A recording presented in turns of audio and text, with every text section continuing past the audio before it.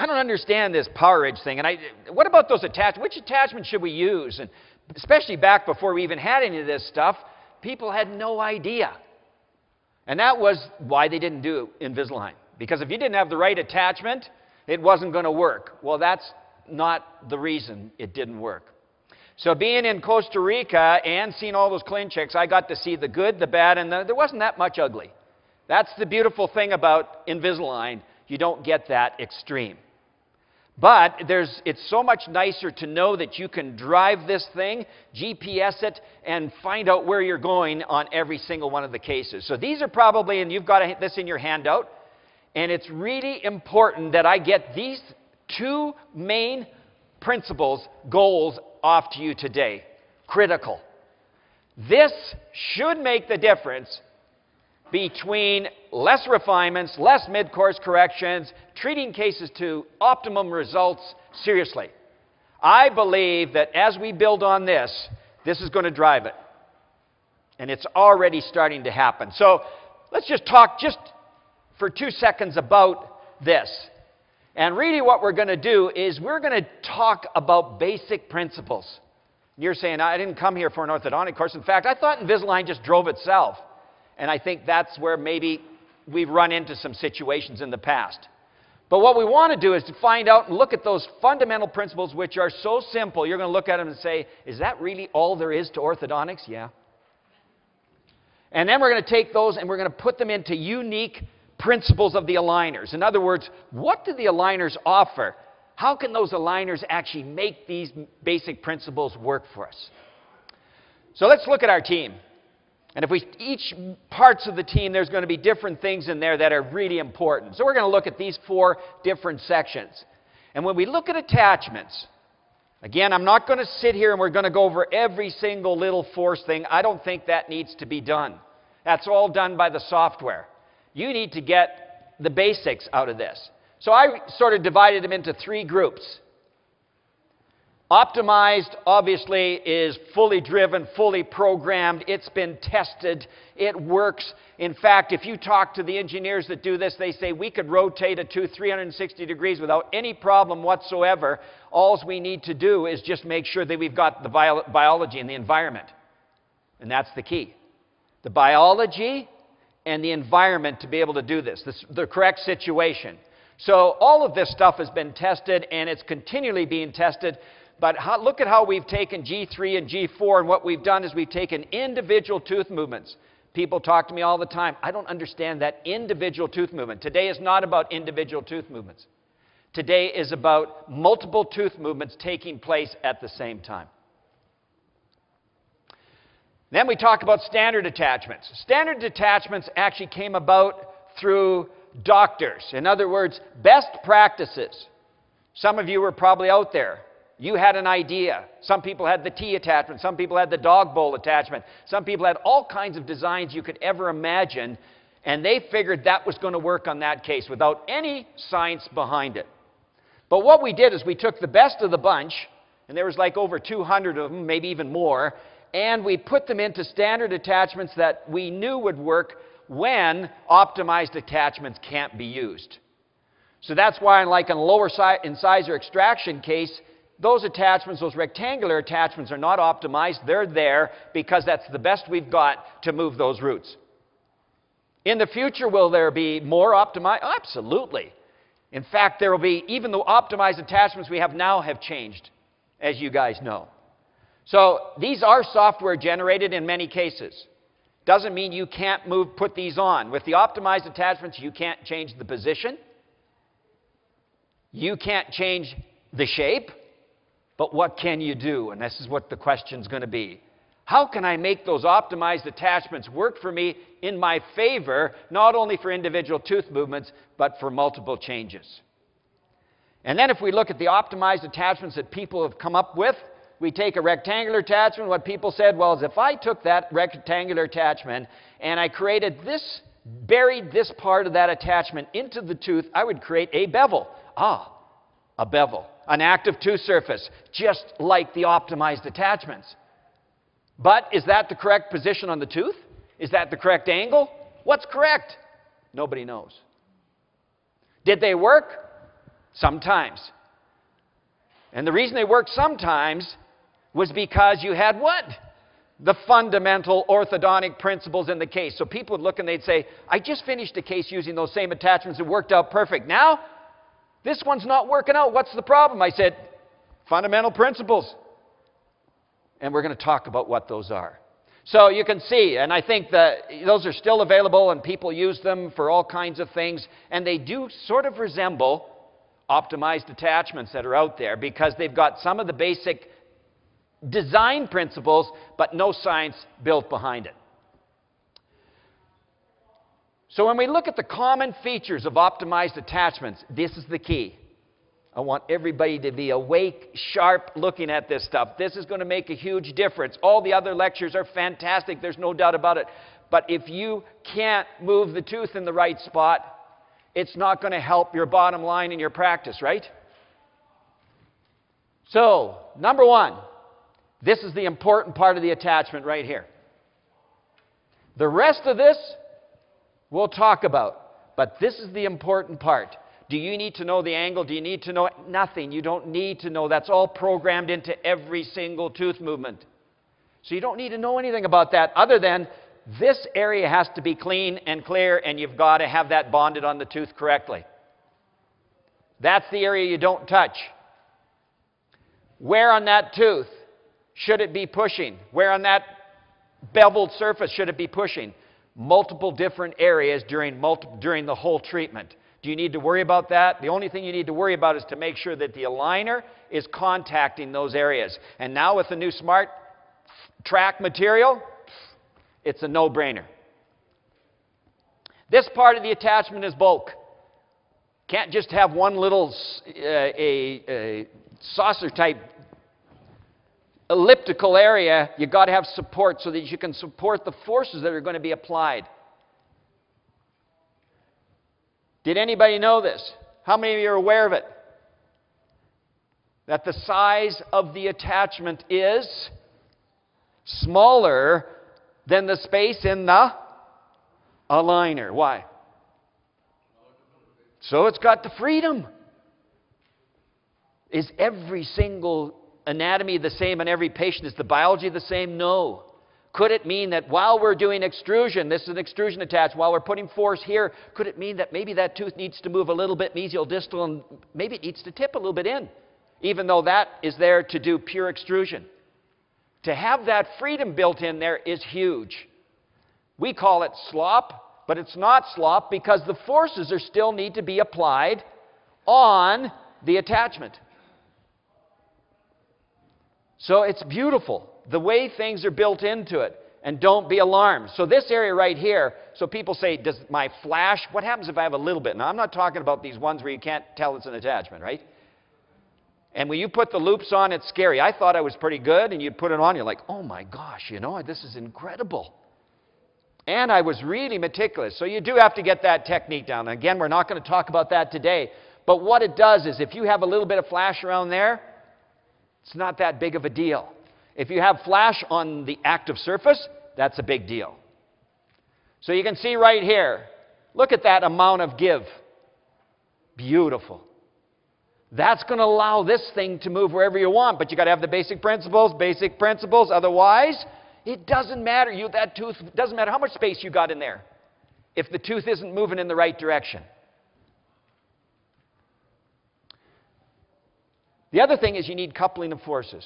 Every single time you need to push on a tooth, you got to have another force somewhere else because otherwise it's just going to move wherever it wants to go. And especially when you have that space in the aligner and you've got no coupling of forces, then that tooth may move in a lot of directions, and what we call a lot of times out of control. So to get control, and that's why now when people talk about can you move roots, I'm going to show you. It's the most incredible appliance in the world to move roots. When I first took my training, we were showing cases where we couldn't even align a lower incisor with proclination because none of it was built into it, the system. Another example of coupling of forces right here. While we're pushing down on those attachments, it's putting force on the posterior.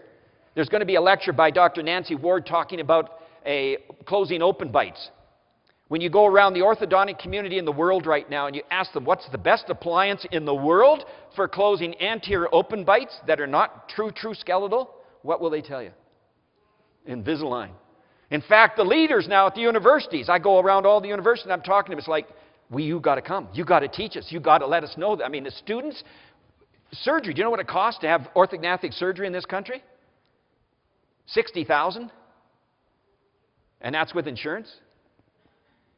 So you can just imagine. So when you start to look at what you can do, and it's all based upon coupling of forces, but basic principles. So it doesn't mean we have to have an attachment. We can use the aligner at the same time. And that case was closed down in less than a year using exactly those principles. Are these straightforward? Are these a piece of cake? It's like these mild crowded. It's like, yeah, this is mild crowded. Oh, yeah, it is mild crowded, right? Oh, you mean there's an open bite? Oh, well, that's the easy part of the treatment. The crowding is probably more difficult. And as you can see right here, and you know what's interesting about this case, which you don't know? You see all those optimized attachments that are placed on there? I went in, and if you look at where you can see where we've kind of trimmed off the other sort of attachments, I actually treated that case without optimized attachments. And how did I do it? Basic principles. Move teeth out, move them up with the aligner, and I just anchored something on the teeth. So will the optimized attachments make it even easier to treat these cases? I mean, seriously. You can tell that it's a real passion of mine to make sure that we understand that. We also have aligner features. Not only do we have optimized attachments, but we've got aligner features that are there to make sure that the optimized attachments work as well. So it's like we've got space in the aligner. We've got optimized attachments that are customly made for each tooth, customized for each tooth. And on top of that, we're going to ensure it by adding extra things into the aligner, like the pre-activation site. So built into the aligners, while we're extruding these teeth, we just put a little indentation in there. And that little indentation makes sure that that tooth continually seats in the aligner.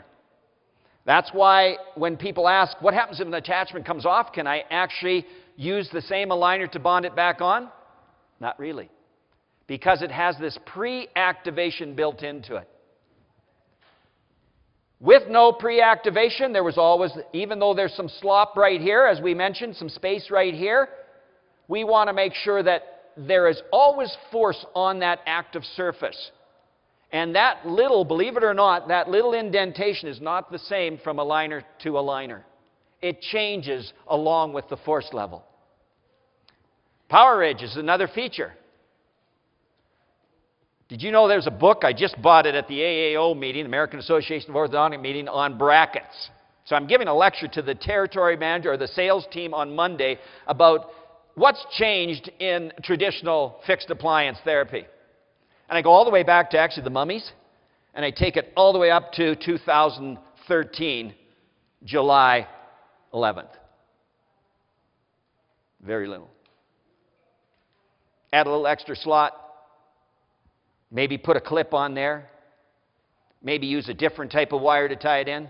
Almost nothing has changed. Seriously. And it's not, I've got nothing against them. But what it boils down to is that, and the reason is that brackets are based on a tooth. And the closer you can be to the tooth, the closer you can get to the tooth to apply a force, the better you're going to move that tooth. And the closer we can get to the center of resistance, so in other words, up at the gingival level, there's a force here that gets us closer to the center of resistance, center of rotation. We can move roots like crazy because we can put that force. A force that comes out here in space out here, almost impossible. Unless you burn a root at the same time you're moving it. So optimized attachments, absolutely critical, built into the system. So all these innovations, what I'm doing right now is building in all this information in you so that you believe that we have the right innovation. And now later I'm just going to bring those basic principles in there. You're going to say, wow, That makes it such better understanding of how that's supposed to work. Also in the lower, we've added some power ridges. Very, very seldom do you use these. And I want you to listen to me right now. If you get a ClinCheck back and you've got a lower power ridge, you want to look at that very, very closely. Because a lower power ridge is doing what to the root? Moving the root towards the lingual. How often do we do this type of torque movement? Not very often. Usually in crowding cases, the root is lingual and you want to bring it forward. So you want to always watch that real closely. And I'm assuming as a company we'll eventually be, sort of working in that area to make it work better. Also, how many of you have used precision cuts? If you've listened to my Class 2 lecture, most certainly you can use them in Class 1s, you can use them in Class 2s, 3s, whatever. They're there to settle bites. It's fantastic to be able to go in and adjust and make cuts into the aligners that will give you a chance to hook something to it. Gone are the toenail clippers, right? Revlon stock just went down because of that. So most certainly having that availability is incredible. Button cutouts. You can actually change the position. Did you guys know you can ask the technician to move that more mesial or distally depending on what you want to do? So being able to build all that into the system, customization, fantastic. And also the things that we've had in the past. Let's not forget about superimposition. We're going to use it throughout the day to look at tooth movements. Let's not forget about the grid. I don't use it that often at all, but sometimes, maybe. How many of you actually use the grid? I'm just quick. Okay? So you guys have got to come up and give the next lecture. No, I'm just kidding. And probably the most misused or not used is the tooth movement assessment, which is found underneath the treatment tab.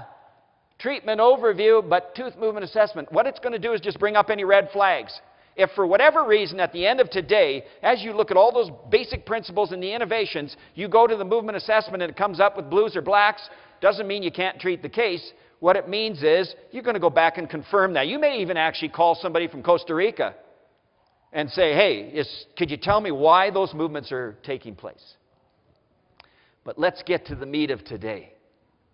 The attachments, the G3, G4, fantastic, love them.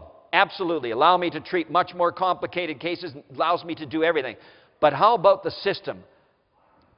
Here's what I think we've missed so many times. When doctors used to call me on the phone, I'd say, what about the basic fundamental principles of this tooth movement? And the ones that continue to, learn that and continue to get more information in that area understood what to do. So having innovation at the top, it's the icing on the cake. But without these, and what you guys are doing is investing in this area right here, is going to allow us to reach the summit, right? You're here, but not yet. This is what we've done many times in the past, said, hey, we've got G3. You don't have to think anymore. And then on one case, it worked perfect. And everybody I talked to, the first case I started was a spacing case, and I tell you to close the space, I thought I wouldn't even ever have to make any changes on a ClinCheck ever again. But really what we want to do is build upon this and make sure that you have all these basic fundamental principles. And here's what they are. And you would not find this in any textbook of orthodontics.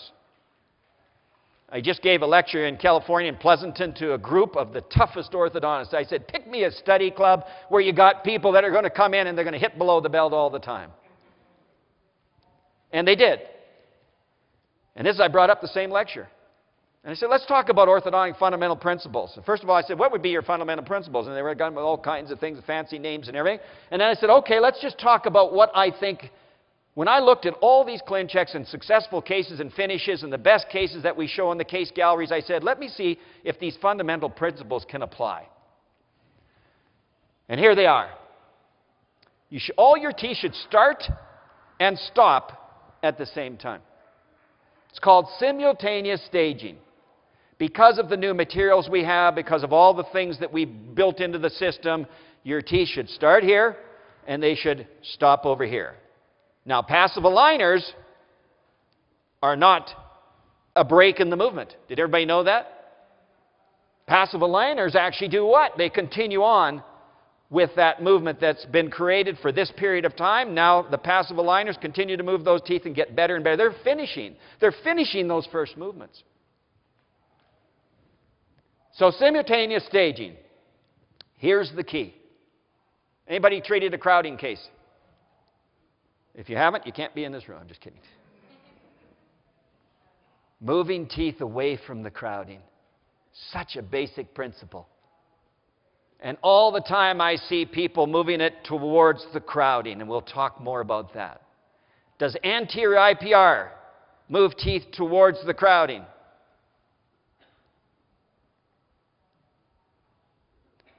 Does intruding lower incisors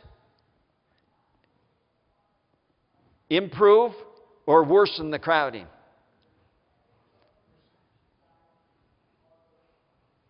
So we're going to talk about that. And people say, I've got this lower, I'm on my third refinement, and I can't line this lower incisor. And I've done a ton of IPR, and I can't do any more IPR. Those things are pencil-shaped, and I'm frustrated. And has anybody ever had a lateral incisor that didn't track? I'm going to show you. I never had that problem. No, serious.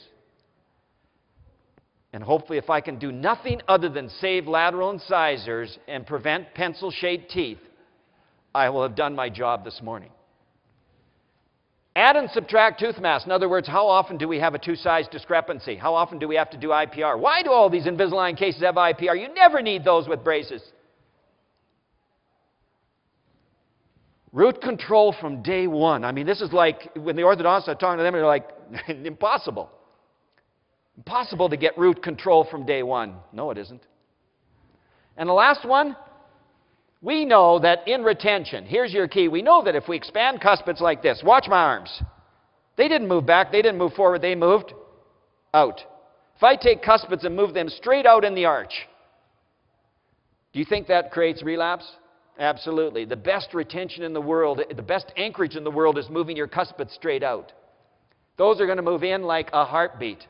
But how about if we just move them back in the arch, into a wider part of the arch? That, right? That's the number one key thing that most orthodontists like, yes. In other words, I'm going to be doing IPR in my braces cases now because I know I want those teeth to move back. And of course, we don't want to forget about occlusion because built into aligners is occlusion. In other words, you don't have to move every tooth. You can keep what's good, right? And I'm not going to go over all these. I mean, I think one of the biggest ones is maxillary second molar lingual cusps. You talk to everybody out there, yeah, you expand those lingual cusps, they're just going to drop down, you can create all kinds of interferences. No. We can take, with aligners, expand second molars, take those lingual cusps and do what with them while we're expanding? Bring them up. That's how we close open bites. And then you can talk about how you want the teeth to fit. Custom embrasure, custom fossa, I don't care. I can live with any occlusion that allows me those protective mechanisms. And again, we just talk about education experience. We're not going to spend a lot of time on that, but you guys are a student of the game. You're here in Vegas at 100 and some degrees, right? Well, not lately with the rain. So you guys have probably all heard this. What are the unique features of Invisalign aligners?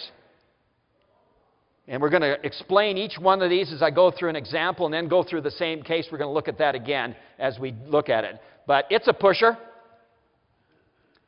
It provides a bite plane effect. In other words, it controls vertical when you want it.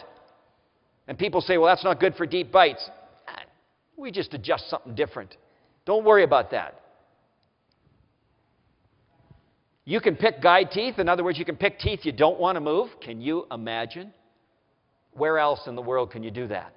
And alignment, leveling, and torque take place at the same time. So let's just quickly show this. This was actually a doctor. Dr. Grossman treated this result. It had already gone through 3.5 years of fixed appliances, just trying to move teeth, upright teeth, for implants. Patient had enough of it, and as you can tell, there's no room in there, right? If we look at the initial records, There's space down here at ground level. But when we get up at the area right here where all the concrete is, there's no room.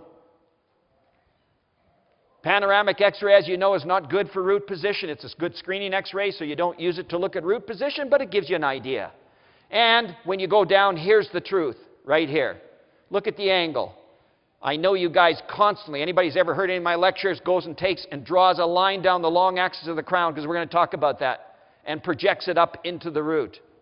So when we look at the initial initial stage, you can see, look at the angle that these teeth are at. Sorry for that line, that's off a little bit. It's supposed to be running right through there. And here's the cuspid, straight up and down, straight up and down. In other words, where are those roots? Centrals are distal, cuspids are mesial. So what we got to do is we cannot close this space.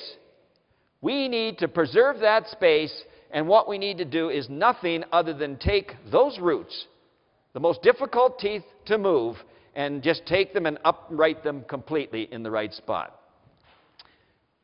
So as you can see here, here's kind of the initial, the ClinCheck.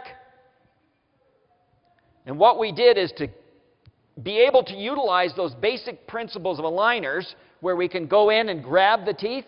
We've created touch points. You know, that's the latest. I used to call them like areas where we could push on, but that's the latest terminology out there now in the real world. Touch points. How many touch points do you have, right? So touch points. How many touch points do we have on these teeth? And where we don't have touch points, like right here, what do we put on the surface? Attachment for another touch point. What do we do here?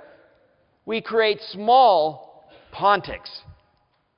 And people say, well, that looks ugly. No, it doesn't. I'll show you a picture of it. It's not ugly at all because the aligner goes in and it doesn't go completely in those areas. It flows over there. It still looks natural. But what we're doing is building in all of these different touch points. In fact, here's the root on that cuspid. And there's no touch point here. So what do you think we did with that tooth to create a touch point here? IPR? No. We moved the crown forward. In other words, it's kind of like going backwards. People call that kind of round tripping, but we're talking a hair. We moved it forward 1/4 of a millimeter to create a touch point on the distal, because what we're going to do is create coupling of forces. Does anybody see an optimized attachment here, by the way? Not one. Basic principles. So Dr. Grossman says, geez, you really think we can do this? I mean, this really depend upon this. These people, this young lady has been going through a lot of treatment. We've got to do something. We've got to be able to place a huge implant in there. So here's what we did. This is what we programmed into it. This is the superimposition tool. We actually overcorrected those. We uprighted the roots on all of the teeth, used guide teeth right here. See? Those teeth aren't moving. The occlusion's good. Why do I want to move those? What type of tooth movement's taking place here? This is blue, this is white. What type of tooth movement's taking place in those teeth? It's rotation. And what type of rotation? Axis rotation. What's the most difficult rotation to do? Not a hinge. An axis. Spinning a tooth on its axis. And here we are. Not only are we spinning the teeth, but we're uprighting the roots, so we're adding alignment, torque, and leveling at the same time. The staging, all of the teeth start at the same time except these two because they're missing, right? Those pontics don't move. This is under the staging panel. You can see this one starts. This is back before we had passive aligners, so there's no passive aligners. Would have been fantastic if we had passive aligners because we would have taken and moved. There would have been aligners all the way to the end. Those teeth would have been moving all the way, probably to about here, would have continued to finish that. But you can see these teeth were the ones that moved the most. So here's how we built the ClinCheck. There's where we are initially. Here's where we want to go. There's at progress. So at progress, after 5 months, we know we're heading there. We've got the battle won. In fact, the periodontist looks at this and says, I just need a little bit more on this one side and I can put the biggest implant. No, we're not going to stop yet. Why? Why not give you a huge space in there? Now, if that doesn't send chills up your spine, seriously. So this is an isolated instance. This is just moving teeth for implants. But how about every other tooth movement you want to make with Invisalign aligners using those basic principles? And we're going to show you that in the next case. There's with the Pontics in. You can see they're overcorrected. We want everything, space that we can get in there so we can hang teeth off of there that's incomplete. So what we want to do now is take a case and we're going to follow that case all the way through with the basic principles. And then at the end of it, I'm going to go in and I'm going to say, okay, today, if we used optimization and used the team approach, what would you see today that we didn't use or see back then? Because this case right here was no G3, no G4, no Smart Force, no Smart Track, no Smart nothing, except Smart up here. And that's not me, and I'm not that smart. That's why I go for basic. Basic principles that allow me to make these tooth movements. Here's some neat statistics, because I think this is what drives the system. This is all in your handout. You don't need to copy down, but I want you to look at it, because this is what's going to be. These statistics tell me which direction I'm going to go in my cases. 83% of malocclusions have measly rotated molars in class 2. 83% of malocclusions. That's been studied more than once. This is confirmed. It's probably higher, but 83%. It doesn't mean it's only class 2s. It could be crowded. It could be everything. In fact, in a spacing case, we want that. 70% have a Bolton. Bolton is a two-size discrepancy. And that's being light on that number. 80% of the population have an interincisal angle when they walk into your office. When you have them bite down an articulating paper, assuming that maximum intercuspation is close enough to CRO, and they bite down, that initial contact point is what you want to preserve from beginning to end, because that's closely related to this. If you disturb it, now you've got to figure out how to be able to get that back, and that's fixed appliances. Everything moves out. You lose all your stops. Got beautifully aligned teeth, they just don't fit. And there's the key.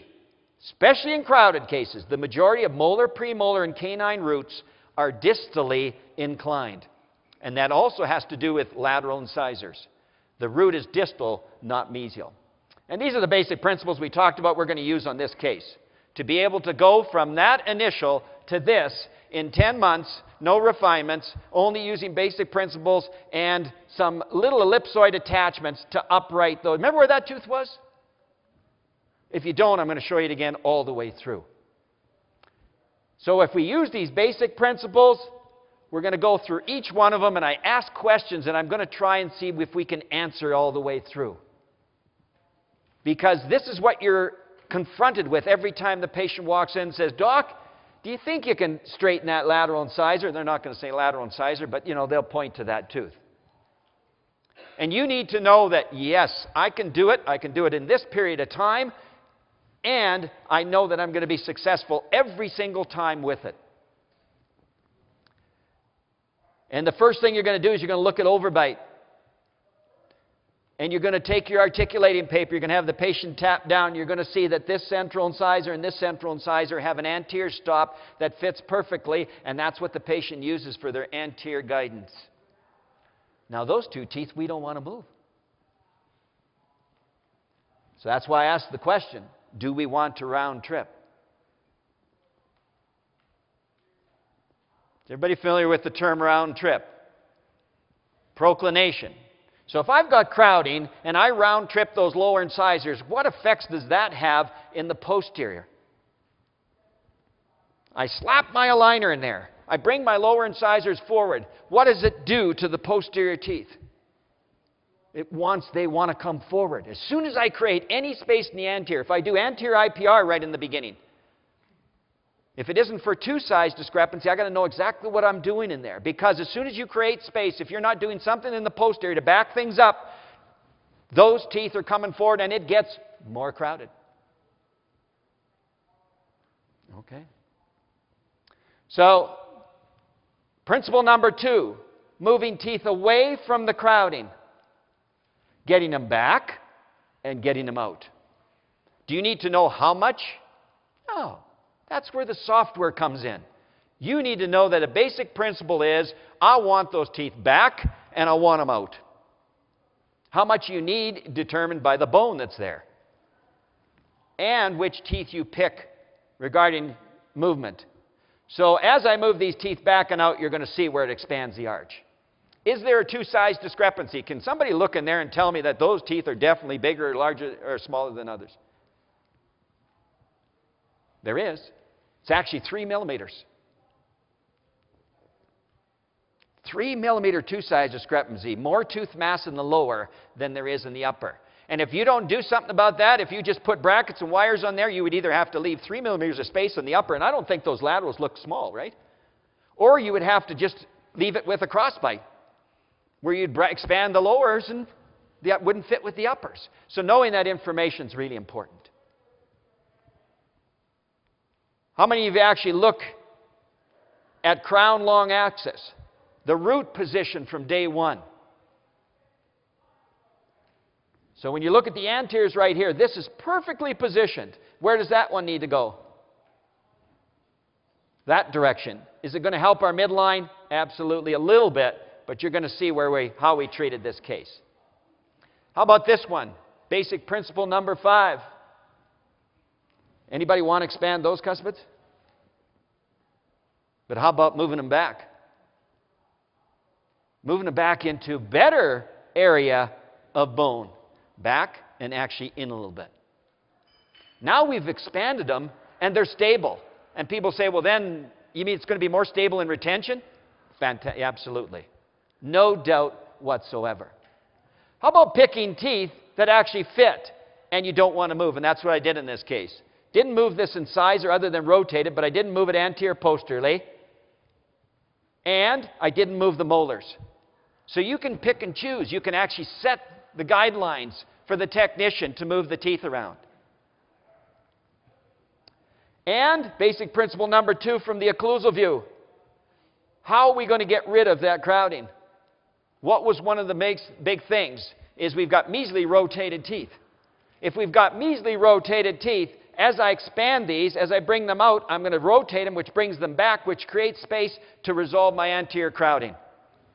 I don't want to do anterior IPR in those teeth. They're beautiful. Those maxillary incisors are incredibly beautiful. How about basic principle number 3? As I mentioned to you, no IPR. How about this one?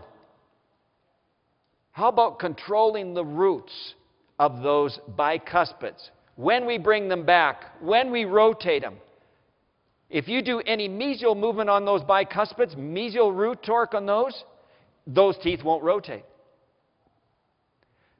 Here's the beautiful thing you're going to see later. The optimized attachments that would be placed on those teeth, the optimized attachments that are placed for rotation would not be there if there was root movement. So if there's mesial root movement, that optimized attachment wouldn't be there. So this is what I'm going to show you how the attachments actually dictate and help you with your treatment. Number 5, basic principle, cuspid expansion.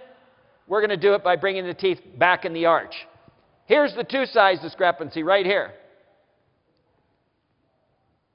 So using this tooth as AP guide, how do we get rid of this crowding? How do we rotate that tooth and actually get it into a better position? This is called a hinge rotation. How do we hinge this tooth out and know that that tooth's going to not only go from being in crossbite, but rotating out into the arch? How about controlling the roots from day one? In order for us to have better retention, where do those roots need to go? Because this is our guide tooth. They need to line up with this root. What are we going to do to those teeth? The aligner will bring the root forward and set it into a position. And because we've got ideal function in the beginning, our anterior guidance is built off of that tooth. Now we bring those teeth into that position. You've got much better stability. You are building in retention. You're building in stability in the case by doing that. The cuspids are going to come in and back. That's how we're going to expand the cuspids. And of course, it's pretty crowded, so you're going to see where we had to use IPR. From the side view, you can see again, same principles. But what you want to do is draw a line down long axis of the tooth and find out where are my roots. Here's why I've never had a problem with lateral incisors. Where's the root of a lateral incisor? Almost always, unless there's impacted cuspid. Distal. All I need to do is push on here. I don't need an attachment. I don't need anything. It's just built. All it wants to do, that lateral incisor wants to move back. Why do you think many times people take out first bicuspids? And in the honeymoon period is the first 6 months. It's the most incredible time. And the patient's like, fantastic, doc. Look at that. You took those teeth that were so crowded. You brought them back into the arch. You are fantastic. Now, I just have one question. What do you think that is? How are you going to close that extra 5 millimeters of space in the back? And that's where a little bit of IPR, just looking at, measuring those positions of those teeth. Tooth mass. Most of the time, our bicuspids are perfect for doing some posterior IPR. They're bell-shaped teeth. They allow us to go in there and make those changes. That way, we can take them and we can swing them back into position or swing them out, whatever direction you want to go. The software will determine that. But you need to know that that's the direction you want to go. If you do anterior IPR, anything in this area, those teeth are coming forward. Because as soon as you create space in the front, they're already leaning that direction. The crowns move faster than the roots, and you're going to end up with more crowded on the case. Control of vertical, controlling the occlusal plane. Because this tooth we didn't change vertically, we're going to be able to control the occlusion from day one. So that's why there's no refinements. That's why everything works out perfect. And of course, simultaneous movements. You can see when we look at it, no round tripping.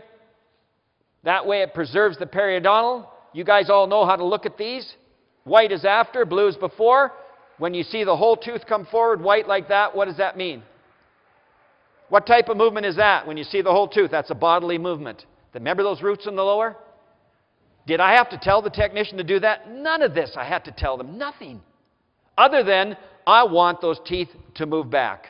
Basic principles that we talked about. And so what are your choices? Expansion, IPR, and bodily advancement of the lower incisors. So when you look at that, that's how the treatment, and actually the IPR that we did on this case, and people say that's a lot of IPR. If I didn't do that IPR, I would be taking teeth outside the bone. Two-size discrepancy, that's why there's more IPR in the lower arch, to accommodate for that two-size discrepancy. How about the roots uprighting? It's all done with aligners. No optimization whatsoever than your brain optimization to make sure those teeth move. How about these teeth? They're brought into the arch through the IPR. They brought into a protective zone, out of crossbite, and controlling the vertical. So controlling all three planes of space at the same time. Not moving selected teeth. Controlling the occlusion. You guys know that you can lighten up the superimposition to look at types of movements you happen. Rotation movements. Getting rid of it with the IPR. And you're going to think that we expanded the arch. The only reason we expanded it is because we brought the teeth out. Controlling the roots, swinging them back, and making sure we have enough space in there. So that's the direction that we want to go. If you go this direction with the teeth, you're going to end up with more crowding at the end. The timing of the IPR, unfortunately, when you do this type of movements, you can't round trip. You're going to have to do the IPR at stage 1. Is it hard to do? No. On a less crowded case with more overbite, different situation. But being able to control that is really, really important. And this is the axis rotation we talked about, being able to rotate around that. And you can see how nicely those teeth moved. And, you know, this is very crowded when you start to look at it. So it's really important that we look at these cases closely from that point of view. There's the root movements. You can see this is all bodily movement, bringing those teeth forward. This tooth has moved very little because that's my guide tooth. Why does this tooth upright so well?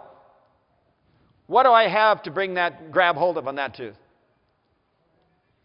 The lingual, the crown, that tooth is like this, the shape of that second bicuspid, and it'll just upright on itself without any attachment whatsoever. You can see the movements that took place.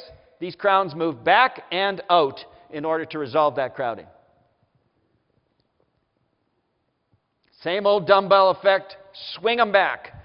So if you do not do this type of movement, many times you're going to fail. A lot of times, if not, then this lateral incisor the root needs to be kicked mesially in order for them to try and rotate it, because we didn't upright the tooth or the crown over the root. And again, you can see how we were able to control the vertical plane all the way through the treatment.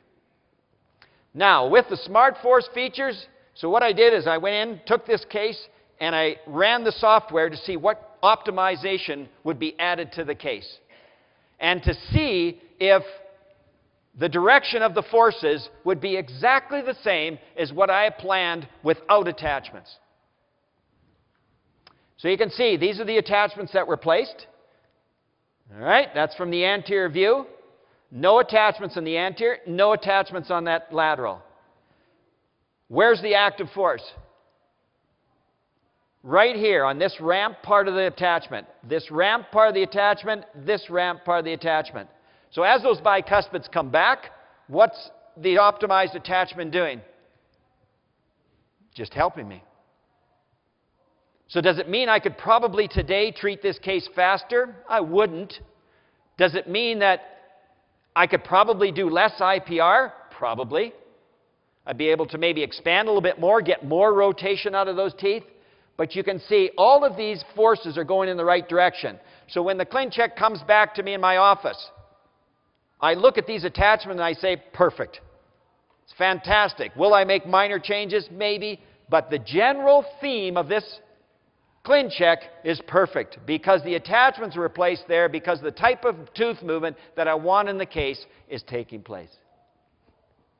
So you can see again from a different view, the attachments are placed in a position where they will actually take these teeth and move them back in the arch. And that lateral incisor, once these teeth are moved back, piece of cake. Nice big tooth, push down on it, down and in, and that tooth moves into position. The staging, simultaneous staging from stage 1 to stage 20. And you always look at the attachments here, because the attachments those optimized attachments work from day 1 all the way to the end. Almost never do you want to remove optimized attachments. Leave them on in the case. The IPR is done right in the beginning, because I don't want to move these teeth. I don't want to disrupt my occlusion. So with all of these, the optimization with the new materials, this is going to allow you to look at cases. I can take case after case after case and show you how we can actually program all of that in just by looking at the attachments, by looking at the power ridges. It'll tell you if you're heading in the right direction. So, you've reached the summit, at least in Vegas. But the next summit is still there. And as a company, that's what we look at. We'll continue to provide you with this. And we'll continue to provide you with this. All you need to do is learn these few basic principles that are going to be able to take you to the next level. Because you've got all of that there, and especially a new material that grabs those teeth even better. So less IPR, more rotation, more difficult cases, more control in there is going to be able to take you where you can treat every case. In fact, everybody I talk to, even in the orthodontic community that has that experience, I just don't want to use anything else. So most certainly, it has been a pleasure, you guys.